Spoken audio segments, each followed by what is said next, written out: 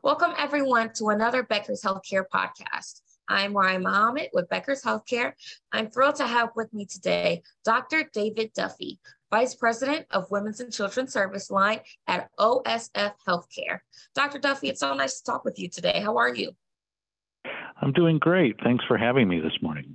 Yes, I'm very excited to talk to you. And to begin, would you mind introducing yourself and telling us a bit about your background?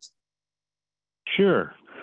Well, I am a pediatrician by training. I graduated from Boeing University and did residency training in pediatrics at MSU EW Sparrow Hospital.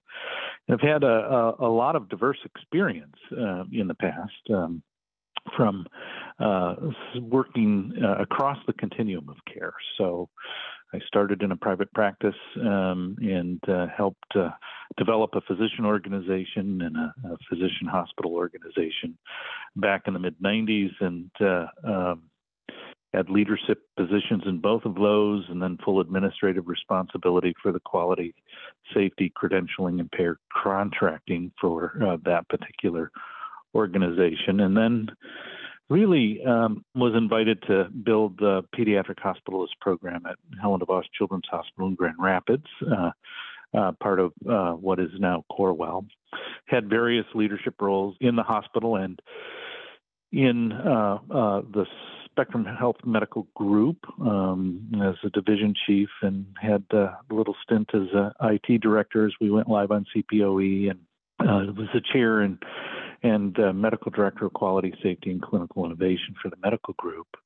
I was offered then an opportunity to serve as a CMO for a Metro Health Hospital in Grand Rapids, now part of Michigan Medical West, and then ventured out west for a few years as a VP and medical director of a large multi-specialty group in Oregon. And to be closer to family and grandchildren, we moved back to the Midwest and looked for an organization that was really mission-driven and had strong collaborative culture and investing in durable kind of solutions to better serve communities, families, and patients, and improving health. And so I ended up at OSF Health Care. It's really fit the bill.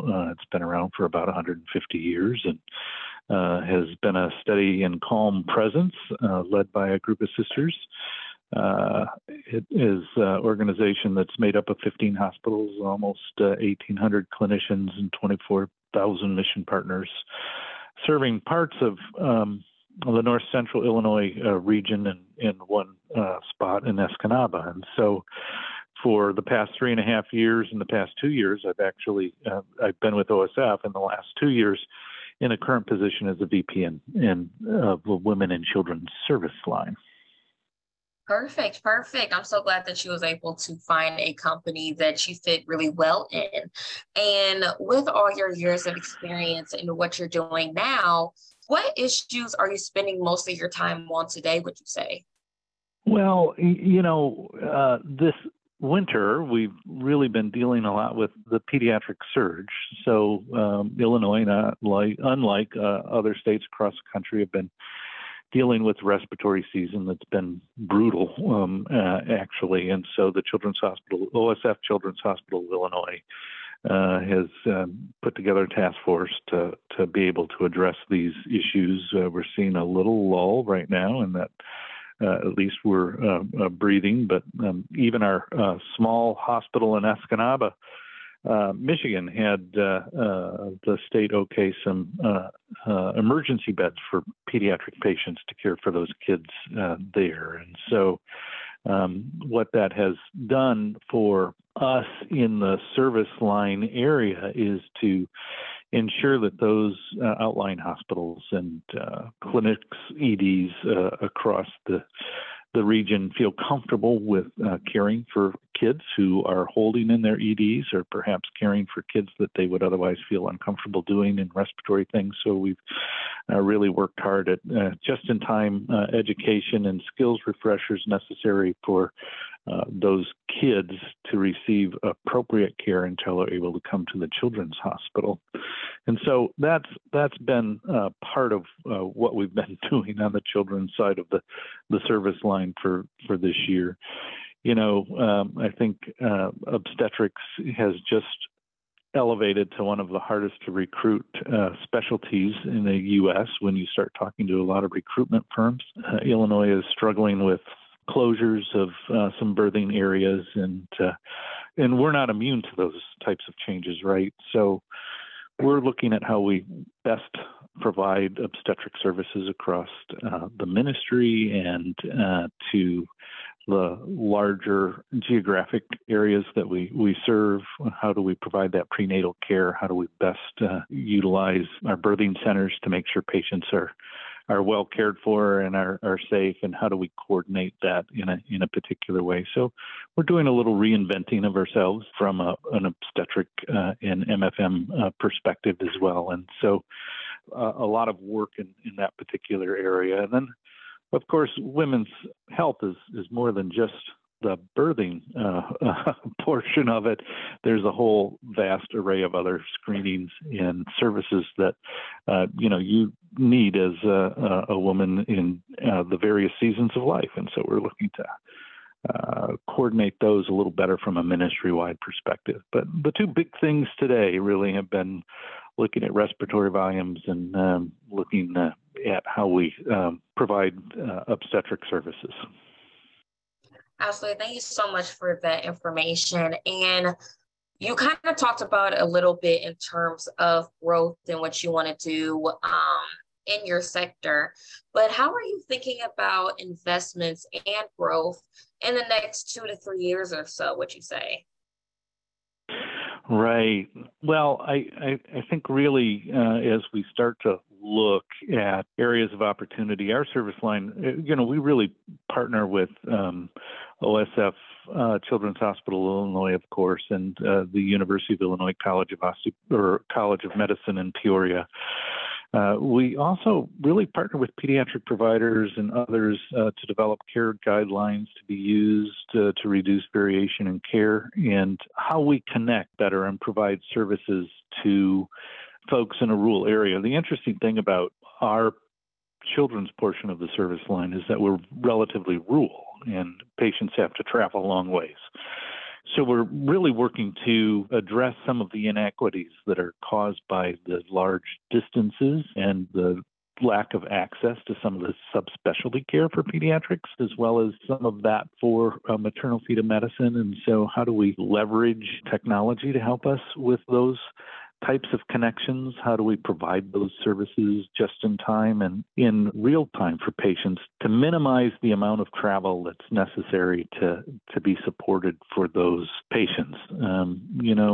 If we just think about some of the developmentally challenged or cognitively delayed folks or the complex patients who have lots of medical need and where they're located across. These are areas that we have a struggle in getting the provider resource to be able to give those services and that support to families. And so how do we partner better with other systems, other pediatricians? How do we create the resources that we can wrap around those patients and provide them great care? And so we're looking at how we really put that or make that kind of care available across the north central Illinois area and up into Escanaba. And so one area of growth is to just expand our presence and make it much easier for folks to access our specialty services. The other is to continue at our children's hospital to develop complex care abilities in different disciplines that coordinate and help us maintain the type of service that we can provide in some of our high volume specialties. Wonderful. Yeah, absolutely. And before I let you go, Doctor, the last thing I want to ask you about is what are you most excited about right now? And obviously you mentioned a lot of good things that are happening right now and that you're working with. But is there anything in particular that you're just really excited about right now, whether it's something you're working on or something in the healthcare field? Yeah, I think it's really how we provide that care, right? So care models have to change a little bit, and we've faced that real time. We have several outreach clinics that we do in a variety of areas, but the types of services that we can provide there are somewhat limited. And so how do we expand that? How do we help with that? How do we address needs? I guess one of the ways to answer that is that when I was back in private practice, I always felt I was doing a great job and could pat myself on the back when I walked out of the exam room saying that we really addressed the needs of that patient and family at that particular time. But, patients don't they don't live life in your office or in the hospital. And so how do we help with the needs as they arise in the environments where kids and families are, and make those services available so that they feel partnered, cared for, and safe? And that means that we've got to think a little differently about some of the ways we've delivered care. With the advances in technology and what we can do in different ways, and how we could monitor patients and how we could coordinate visits with a variety of folks in a virtual setting, or be able to assist in providing care at other facilities when there are questions that maybe arise with consultation of specialists or pediatric trained folks. Those are the types of things that we need to continue to explore. So I really am excited about that. We've done some home monitoring for this RSV season. We're looking at how we expand that a bit more. It's been successful and well received. And I am hopeful that as we start to make this more accessible, that we can start to re-improve things like immunization rates that have fallen off during this COVID time. This year the CDC reported almost twice the number of cases of measles in the U.S. And so our vaccine hesitancy has been a problem, and I'm hopeful and excited that as we address this differently with the thought towards new ways to deliver care, that we can be more innovative in how we've delivered things like vaccines or some of the routine cares, or address some of the social determinants of health in ways that become more meaningful for patients and improve our outcomes. Absolutely. Thank you so much for those final thoughts, Dr. Duffy. That is all I have for you today. This has been an amazing discussion. I want to thank you again for coming on Becker's Healthcare, and I look forward to connecting with you again soon. Thank you so much.